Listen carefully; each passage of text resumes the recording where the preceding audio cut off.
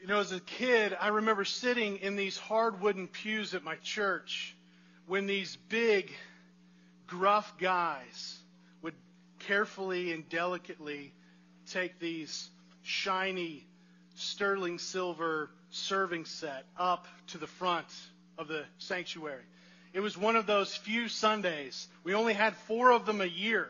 It was a special time where we did something unique, something that we so often fail to do. And as we were doing it, you can catch the weightiness of it, because these guys, they were typically like gruff farmers, right? Just throwing stuff around all the time. But in this day, they looked a lot more like nervous interior decorators as they gently brought this serving set up to the front and just so placed it on the decorative table at the foot of the podium. It was a special day. It was a unique day. And I remember what it was like, just wondering, why are they building this metallic silver tower at the front of the church? Right? I didn't know what it was. I mean, it was just like this big tower of stuff, that was there. And as the pastor would speak from Scripture and as he would pray, I swear the thing just kind of glowed. I mean, this was pretty intense, right? After the pastor prayed, they would take the lid off of the top, and then came the little trays, right? They had guys that were just spread out across the front evenly, and they went from front to back, and they would pass these little trays down the aisle, back and forth, slowly working their way towards me. It was exciting. As it got closer and closer, I would jump up on this hard wooden pew and I would clutch the pew in front of me so that I could peer over the heads of the people in front of me so I could get a look at what was in the tray. These tiny little square cracker-like things that were there in the tray, just so I could catch a good look of them. But before the lady that was in front of me had a chance to kind of turn around to see who was literally breathing down her neck, my dad would just like swipe my legs out from under me, just kind of plop me down rather firmly back on the hard wooden pew. But then finally it was our turn. It was coming down our aisle. This was exciting. I was pumped about it, and I got there, and Dad could kind of see that I was squirming in my seat, antsy, and so what he would do is with one hand he would reach around and push me to the back of the pew, and with the other hand he would reach and grab the tray to bring it over to him. But as he did, he was also careful to hold it low so that I could see, right? I could see the bread. I could what they said was bread, at least, and I could smell that smell of flour as it went across my face. It was pretty amazing. And so I thought to myself, you know what? I'm gonna try some of that. So as I would reach out, I would look up at my dad, kind of just peering carefully, and he would just glare at me. It's like, poof, and his stare was so firm, it like screamed no. It smacked my hand, without ever touching me. Smacked my hand. I just instantly went back down, right? That continued on as they distributed it through the aisles, back and forth across, all the way down, getting down to the end. And then they brought it back up to the front, and the pastor said some more things, and he talked about how this was bread, which really, really confused me, because when they took a bite of this thing, it was like this loud crunching sound all over the room. I'm like, what bread crunches like that, right? After they did that, then came my favorite part. It was the heavy trays. The heavy trays were cool, not just because they were bigger and heavier and shinier, because they were, but because I knew what was in them, right? It's those tiny little cups of grape juice.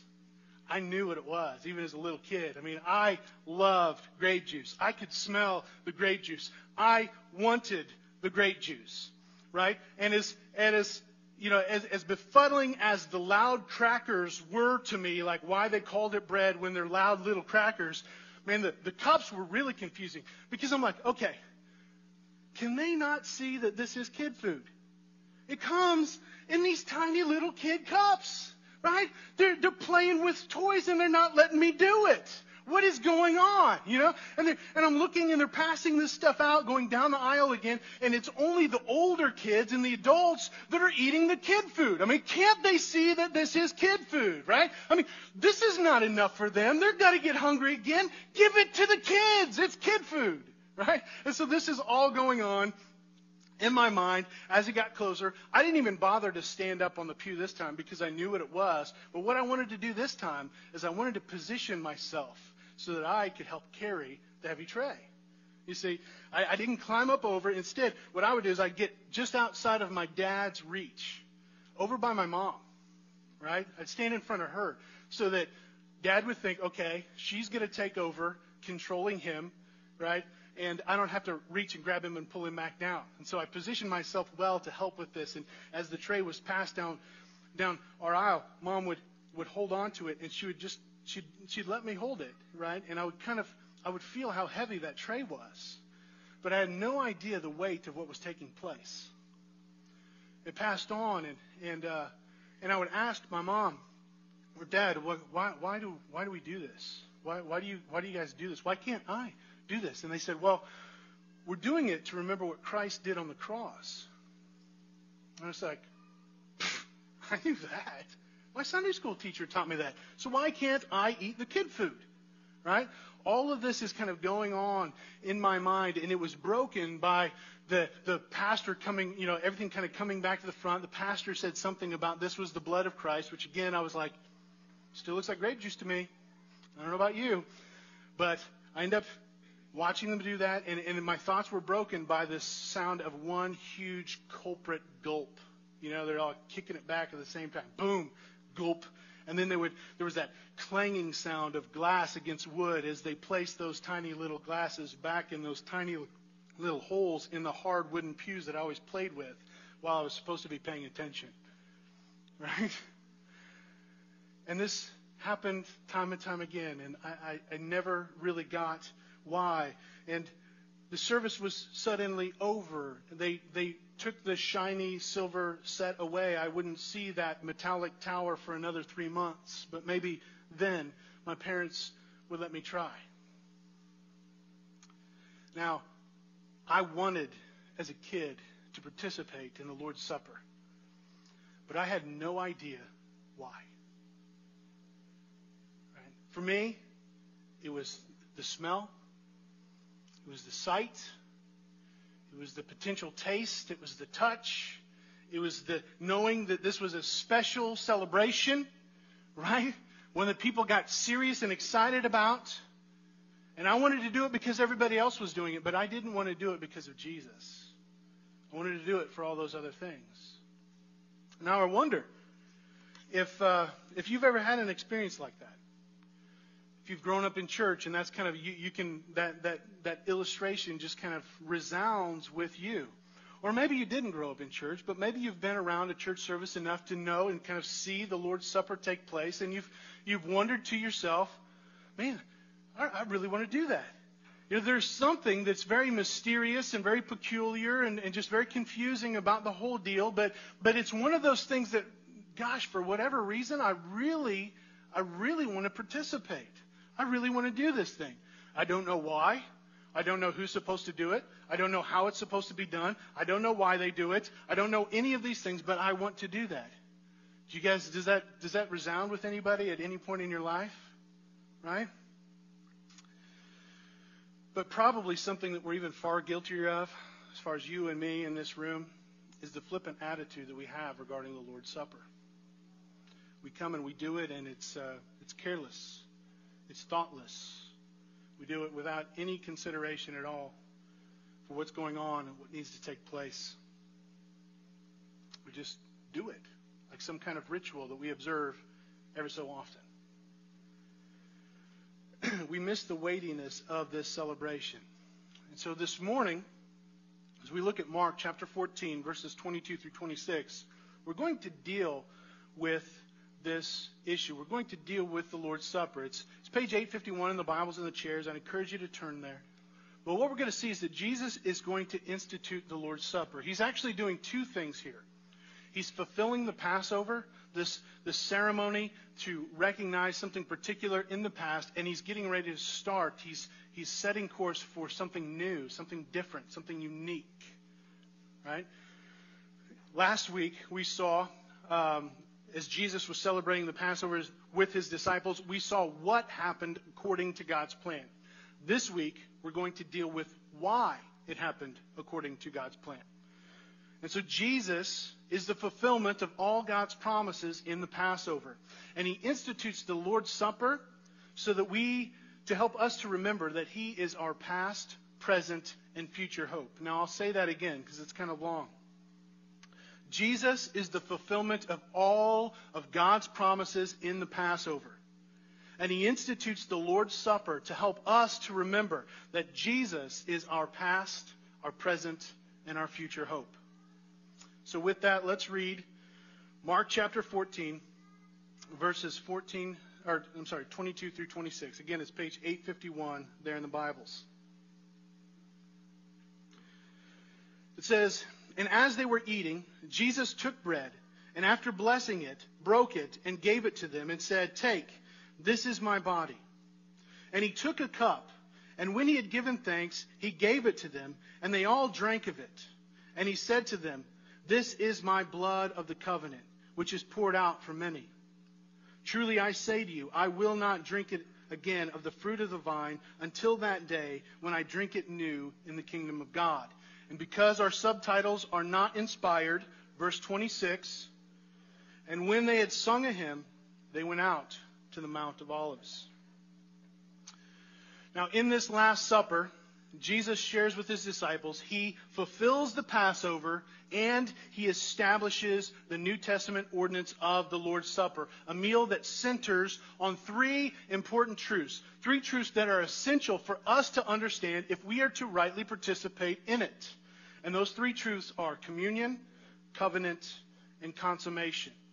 Here, Jesus is bringing these two events together. It's the end of one and the beginning of the next. And we need to understand how this works if we are to rightly to participate in the Lord's Supper. We must have all three of those things: communion, covenant, and consummation. Let's look first at communion.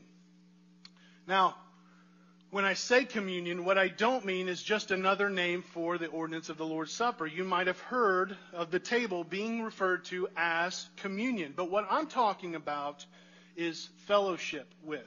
I'm talking about participating in, sharing in Christ. You see, what Jesus is doing here is not simply following some annual scripted ceremony to remember something that happened 1,500 years before his time, that was an historical event in the life of Israel. Jesus is doing something new. He's creating a new ceremony, one that the old one had always pointed to, but one that goes far beyond that. It allows his followers to participate in, to share in, and to be united with fellowship together in Christ through his historical death and sacrifice on the cross for their sin. Now, the old event, the one that they're celebrating, is Passover. And Passover has been fulfilled. Jesus has done that. Jesus is establishing a new ceremony, one that doesn't just look back at the past for deliverance and await this unknown future salvation, but it goes far beyond that. What he's doing is it rests in the salvation that he's accomplished in himself, and it looks forward to its heavenly completion. Now, this is huge, guys, because this is where we really identify with these Old Testament Israelites. Remember, I said that when they celebrated the Passover, what they would do is they would look back 1,500 years to something that happened a long time ago, something defining in their history, but happened a long time ago. And they would see, oh, look what God did back then to deliver his people. And then they would remember God's promises to them. Promises that awaited fulfillment. Promises that they were looking forward to. Promises that they had no idea how they were going to happen. This future salvation. They didn't know how it would come about. And so often what we do when we take the Lord's Supper is we look back thousands of years to something that God did a long time ago that showed that he has the power to deliver his people. But we fail to see how this is for us. And what happens is we sit there and we just kind of think, I wonder, how is this going to work for me? How is this going to be fulfilled? You wonder about your salvation. How is this ultimately going to take place? You're left wondering. You don't know. The Lord's Supper is different. We look back at what Christ has accomplished on the cross. Salvation is done. And we look forward to its ultimate fulfillment, its ultimate completion, the ultimate fruition, where we see Christ face to face. It is done. We need to treat it as such. This is the biggest difference, and I think one of the biggest mistakes that we make. The Passover, the old ceremony, was celebrated by Jews for over 3,000 years. From the time of Moses and this defining event in their history, freedom from slavery in Egypt, up until currently. Right? They have followed a very detailed script, a script that God has laid out for them to follow each year. They celebrate it in exactly the same way until Jesus comes on the scene. Jesus is the only Jew in the history to deviate from this script. In the Passover, what they remembered was that God delivered them from the final plague against Egypt. Do you remember what it is? It's the angel of death. You see, the angel of death passed over, and God said that it would kill all firstborn. And it didn't matter who it is. Animals, Egyptians, and Israelites. And the only hope they had of being saved was by placing their faith in God, sacrificing a lamb, and trusting and resting and taking shelter under this blood of the lamb. Okay, if they were to be saved, they had to have faith in the blood of the lamb. And since that time, as the angel of God passed over, the angel would see the blood and it would pass over them and not take their firstborn. That's why they call it the Passover. And last time I gave you a detailed list of just kind of what they did in the Passover. Like how this script, how this liturgy was to be fulfilled. And also how Jesus began to deviate away from that script. And I said the reason why Jesus could deviate from the script is because he's the fulfillment of the script. And he can change it. The script follows 4 cups of blessing that were used to commemorate 4 particular promises that God made to Israel in Exodus chapter 6, verses 6 through 7. There was rescue, freedom from slavery, God's divine power to redeem his people, and this restored and reconciled relationship to God. Those were the 4 promises that God made in the Passover, and 4 promises that they saw, though it happened then, they didn't really know how it was going to happen now. And they celebrate it year after year that way. They celebrate it as families, right? Biological units, physical families. And that went unchanged until Jesus. But Jesus deviated from the script. I mean, first of all, he held the ceremony with his disciples rather than his mom and dad and brothers and sisters. Right? Why would he do that? Unless there's something significant that he's taken place. Unless there's something where he's saying, listen, blood is important, but it's not as important as what I'm doing here. That there's something that unites us together that is stronger than that. That is stronger than bloodlines. It is actually a spiritual family that I am creating. You are my spiritual family. You are my mother, my brothers, and my sisters. Those who do the will of God. You are my family, not this biological bloodline. And so often we miss that. I mean, I got to ask you guys, are you closer to Jesus and your spiritual family than you are to your mom or your dad or your brothers and sisters? Or do you oftentimes trade one for the other?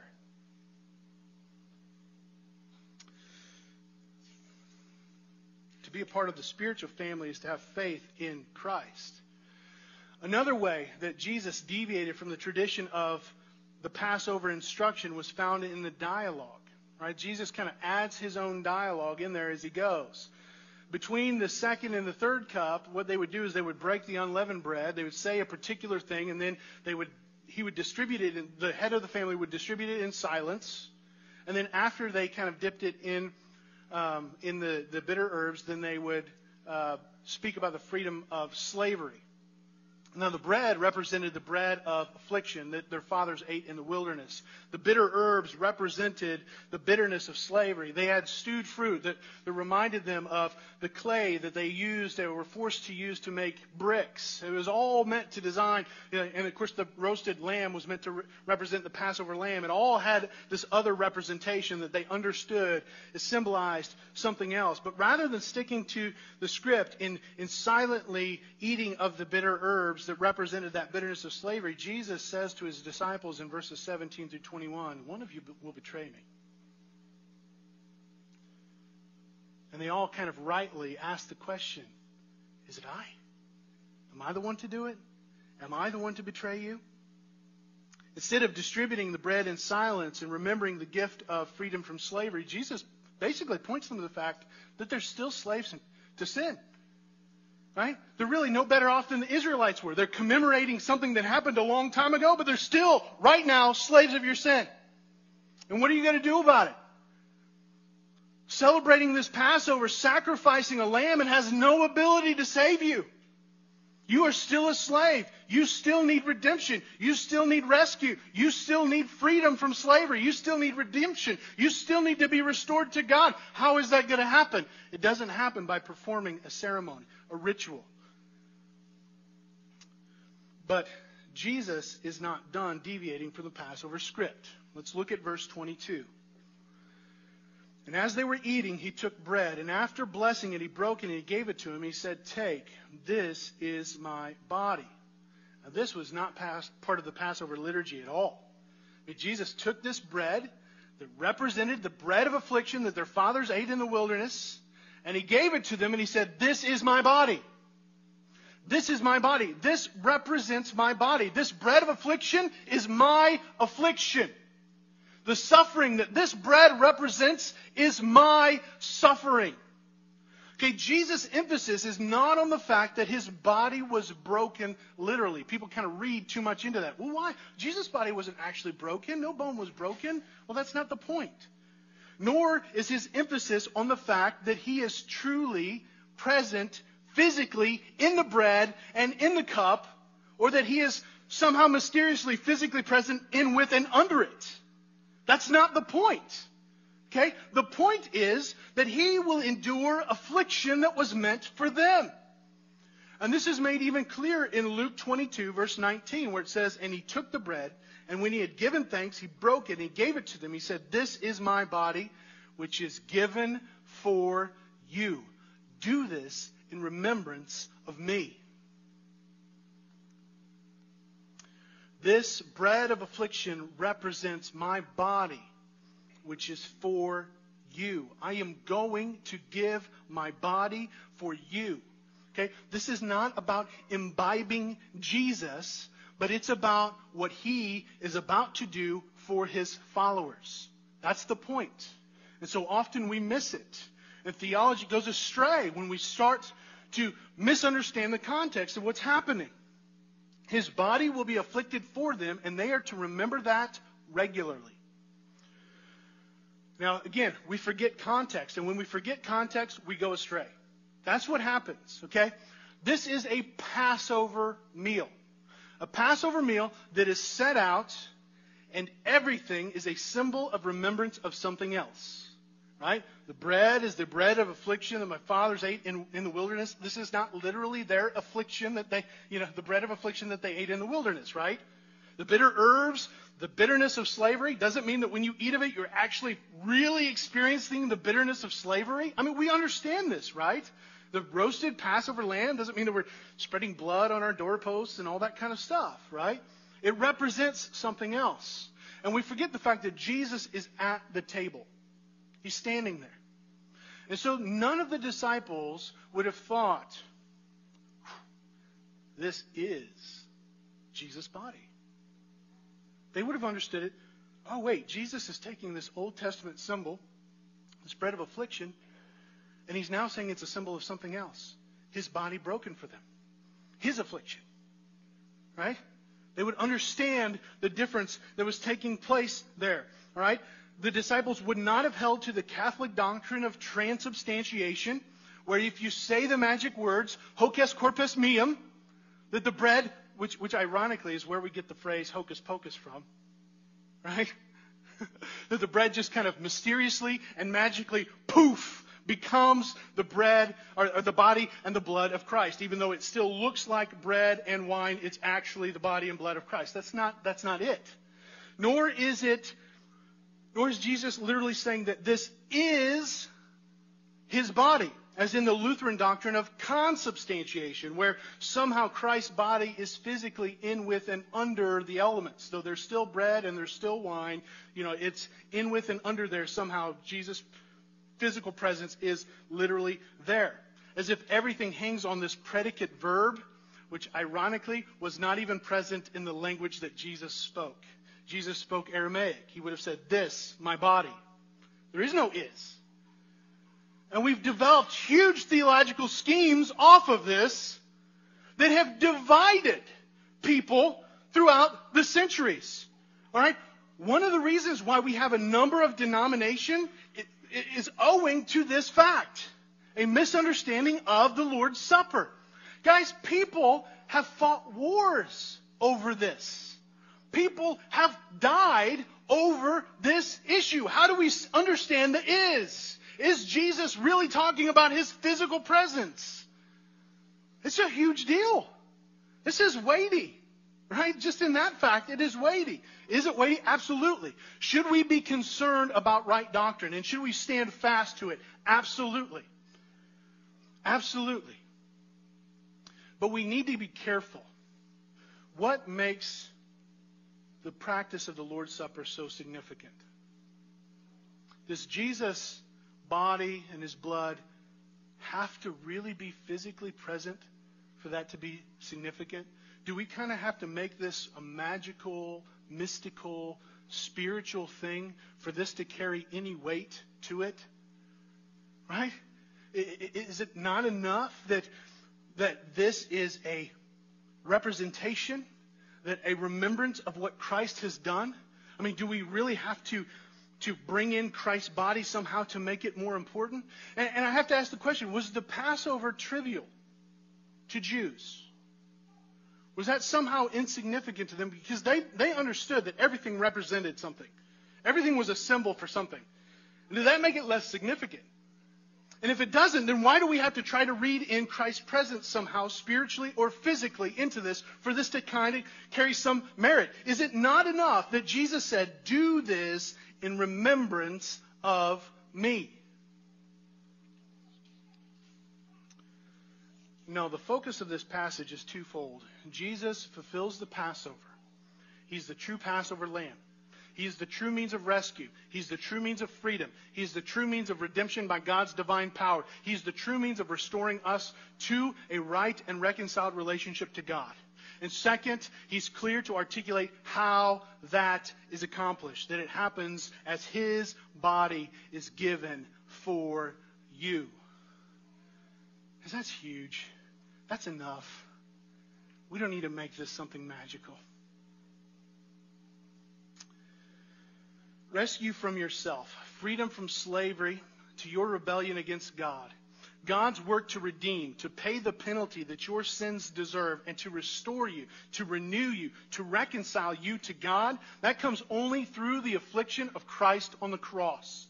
He gave himself as a substitute. But to receive that benefit of his sacrifice, to share in, to participate, to have communion, you must be united to him. And the only way for you to do that is found right there in verse 22. He says, take, this is my body. You must take. You must receive. And what I don't mean is that you just eat the bread and you have it. That's not what I'm talking about. Okay? That's not in any way what I'm referring to. What I mean is that you believe, that you receive Christ into your heart, that you accept him, that you love him, that you follow him, that you want him more than anything else because you see how much you need him. That's what I mean when I say take. This doesn't happen just because you eat bread. This is not a magic ritual that imparts salvation. It's not ex opere operato, done in the doing, right? It does not impart grace or saving faith. To be united to him, it comes only through faith. You must have fellowship with Christ. It requires a relationship with him.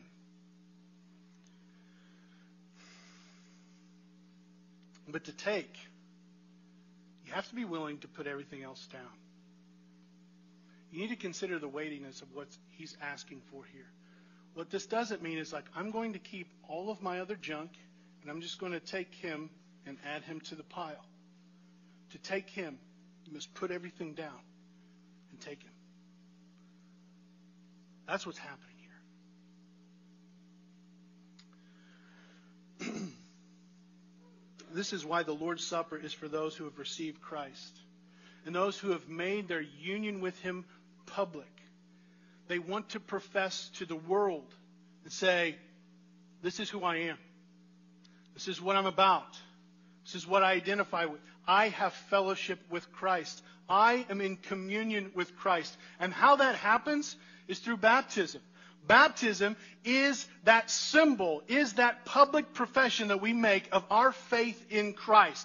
This is what I'm about. And I want to tell the world that my identity is found with them. And that's why we say that this is for baptized believers. Baptism is that declaration that I have fellowship with Christ. But friends, this communion that we have with Christ, as we have a relationship with him, as we have placed our faith and our trust in him, it leads to communion with others. It's never left by itself. I want to remind you of the fact that this is a communal meal.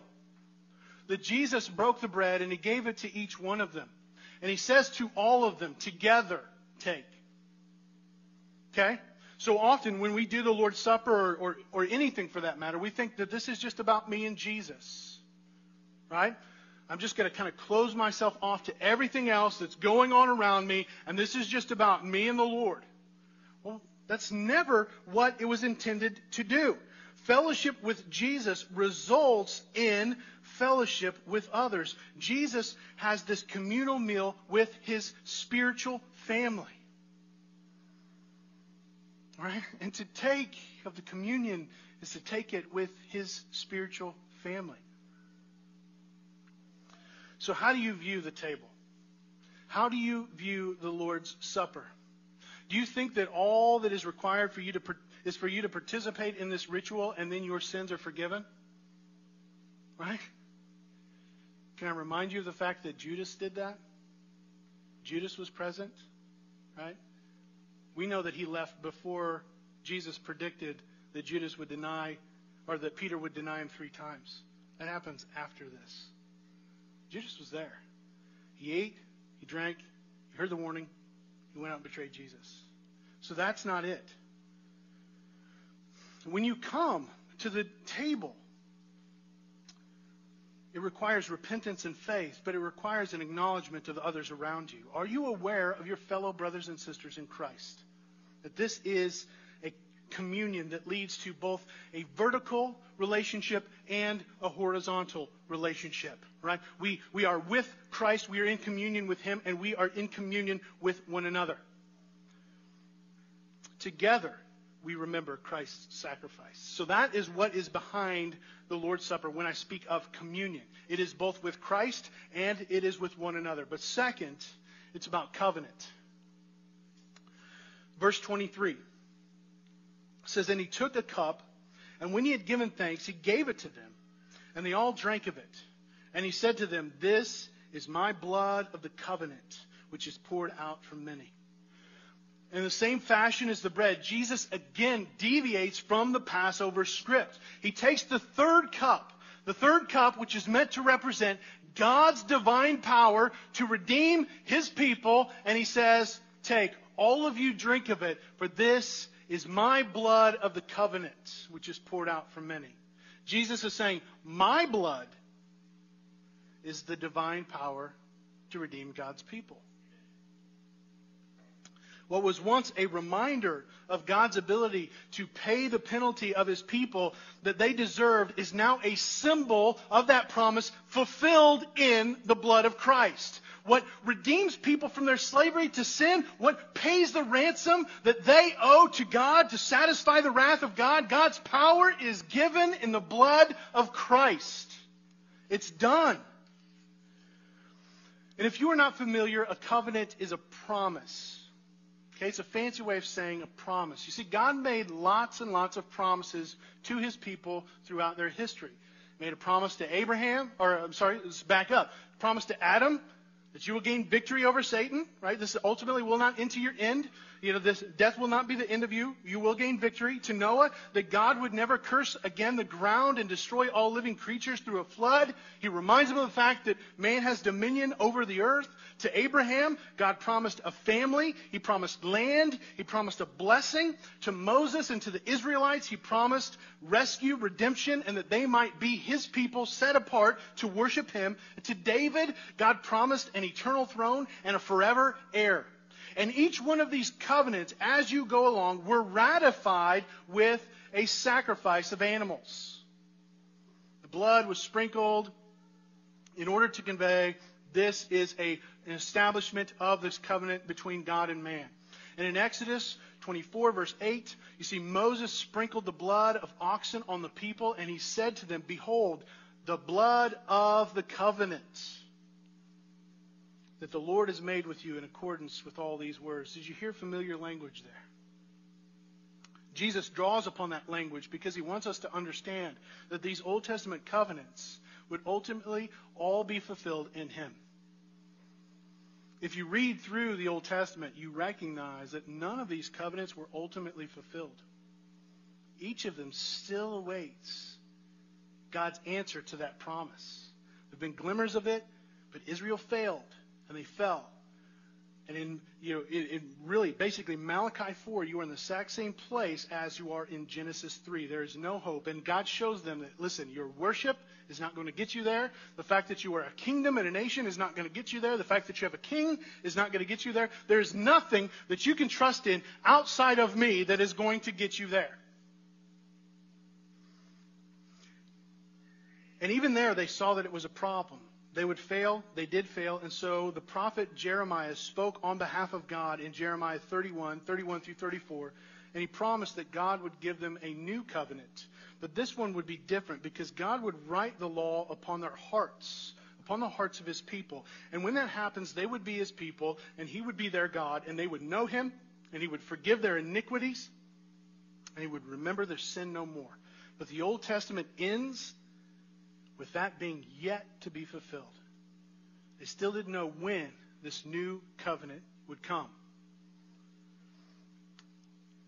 Now notice in verse 23 that Jesus uses the Old Testament language, but he centers it on himself. He says, "This is my blood of the covenant, which is poured out for many." His blood is the covenant. And Luke says it a bit differently. In Luke 22, verse 20, he says, this cup that is poured out for you is the new covenant in my blood. And Matthew adds in 26 verse 28 that it is poured out for many for the forgiveness of sin. Are you starting to see the connections come together? Right? Jesus is the fulfillment of the new covenant promise of Jeremiah. He is the new covenant, and in his blood, and in his blood alone, is the forgiveness of sins. Where the other covenants failed because God made a covenant with sinful men who could not keep them, Jesus obeyed perfectly. Where worship and sacrifice and religious ritual and the blood of animals was insufficient to ratify the covenant, God gave it through the blood of Christ to ratify that. And where the old covenants required perfect obedience of wicked men, the new covenant was fulfilled in the perfect obedience of Christ. He worshiped God perfectly. He obeyed God perfectly. Where the old covenant was established by insufficient sacrifice of the blood of animals, again, the new covenant was confirmed in the blood of Christ. Jesus poured out his life as a ransom for many. New hearts and the forgiveness of sin are granted by the blood of Christ. He gave his life so that we who take shelter under his blood may have life. And the many are those who receive it by faith. They are heirs. They receive the benefit of his blood. And this passage clearly shows that not all are saved. Many will be saved, but not all. It said it's those who drink the cup of salvation, both Jew and Gentile, from every tongue and every tribe and every nation, who will receive the benefits of the new covenant in his blood.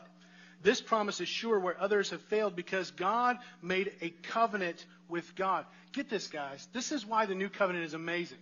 Where all the old covenants were about man and God, right? In this one, God made a covenant with God, right?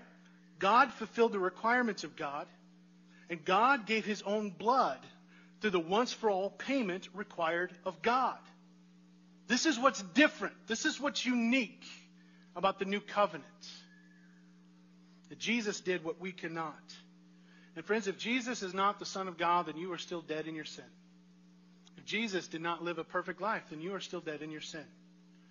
If Jesus did not die on the cross, then you are still dead in your sin. And if Jesus has not been raised from the grave, then you are still dead in your sin. There is no option there. And if you are dead in your sin, then you are still under the eternal wrath of God. The requirement of this covenant is the same as the bread. You must take it. Matthew says, drink of it, all of you. Salvation comes as you receive the promise by faith in Jesus. And again, salvation doesn't come by rite or by ritual. It's not done in the doing. You're not saved because you participate in a ceremony, but as the new covenant is written on your hearts through faith in Jesus. This is a work of God given by the Holy Spirit. Now remember, Judas ate and drank to no avail. Okay? I want to be absolutely clear on this. He was there. He heard the warning from Jesus that one of you will betray him. It'd be better off if you were not born. He ate, he drank. This is my body, this is my blood, right? And he went out to betray Jesus. You're not saved because you participate in the Lord's Supper. Nor should we see a distinction between the body and the blood. Like so often we kind of make those as big deals. But Jesus is just using both of those as illustrations to say, I'm giving my whole self for you.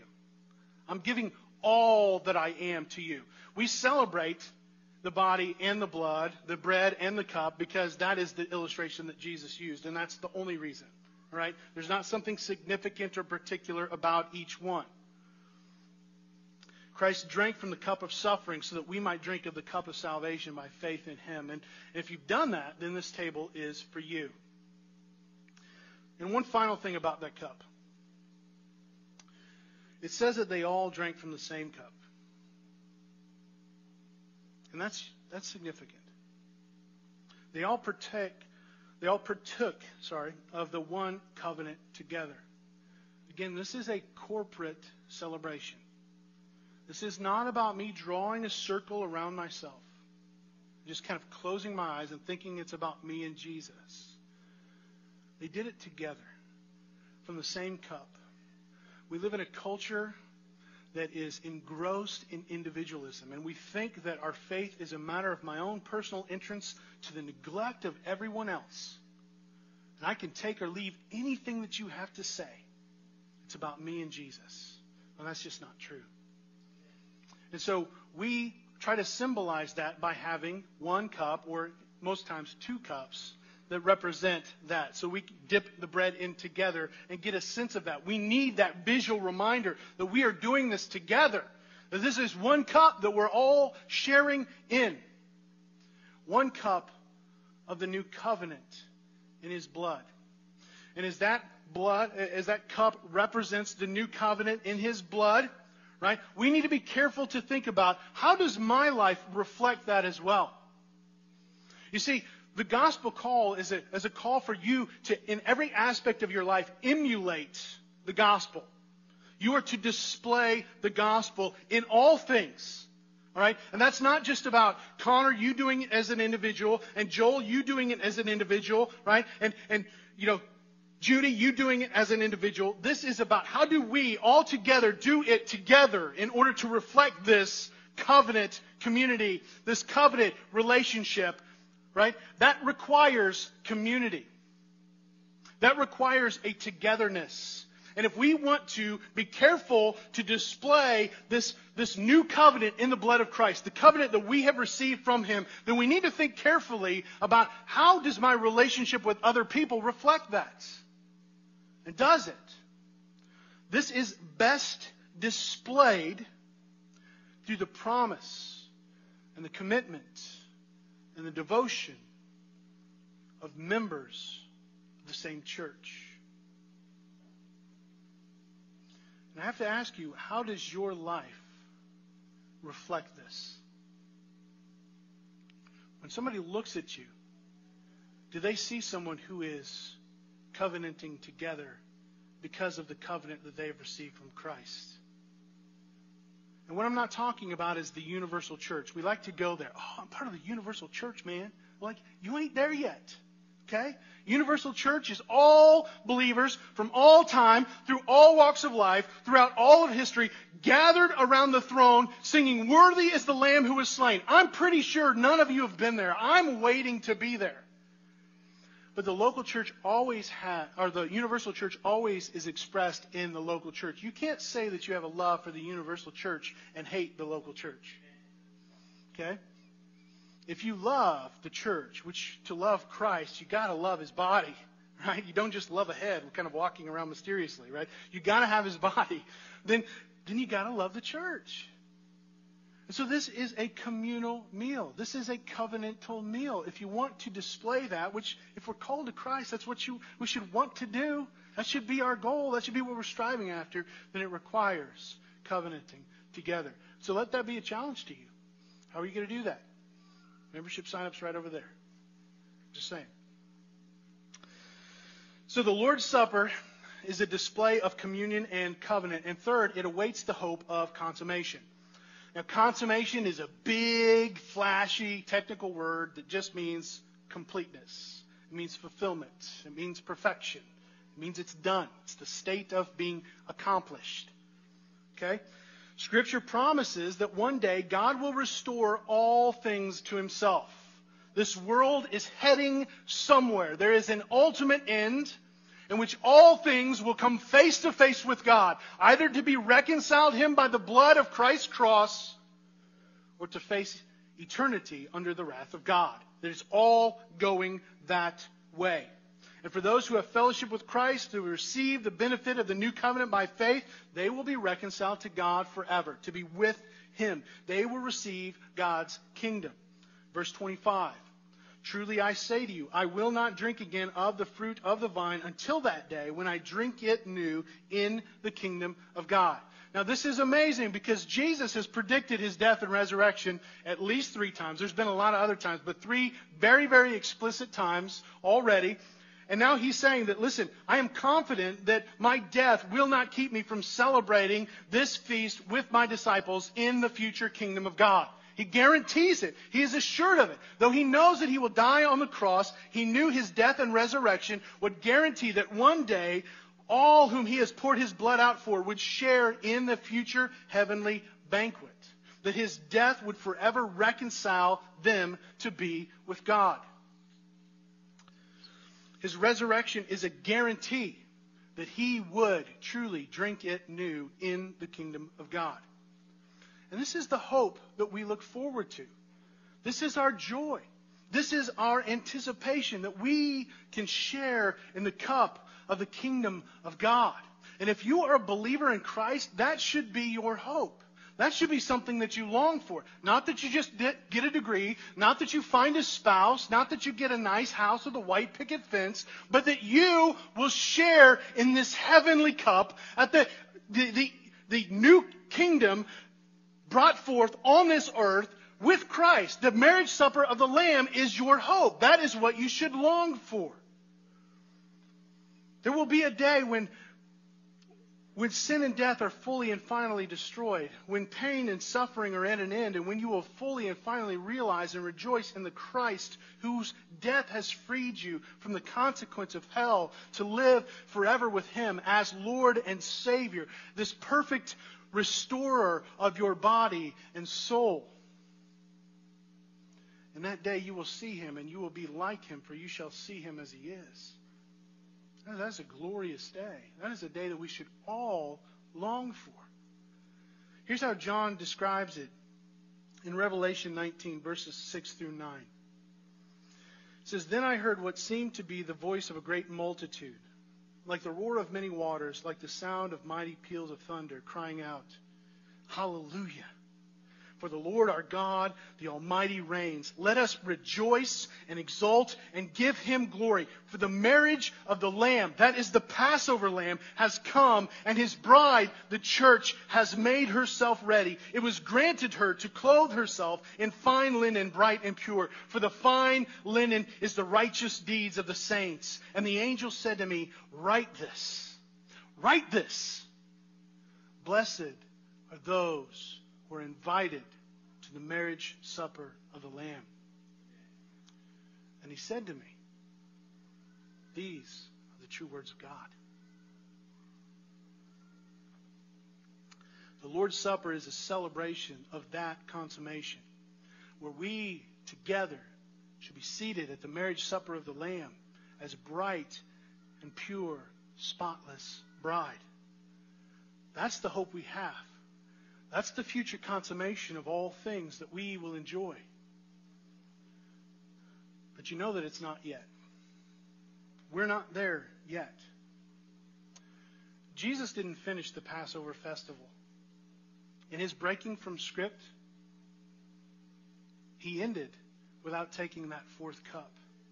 That fourth cup that represents that perfectly restored, perfectly reconciled, consummated relationship between God and man. He's waiting to take that cup. He's waiting on that one.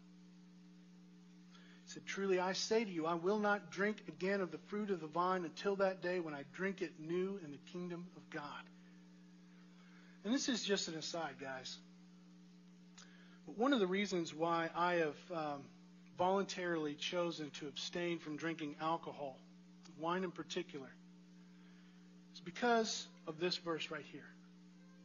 That Jesus is awaiting the day where He drinks it new in the kingdom of God. And I want that time where I get to experience the pleasure of drinking that cup to be with Him. I'm really looking forward to it. And because Jesus abstained, like Christ, I am content to abstain because I know that that day is far better than anything I could have here in the meantime. And I think that that's worth waiting for. So what do we do in the meantime? The consummation is something that we should eagerly anticipate. But we're not there yet, and so what do?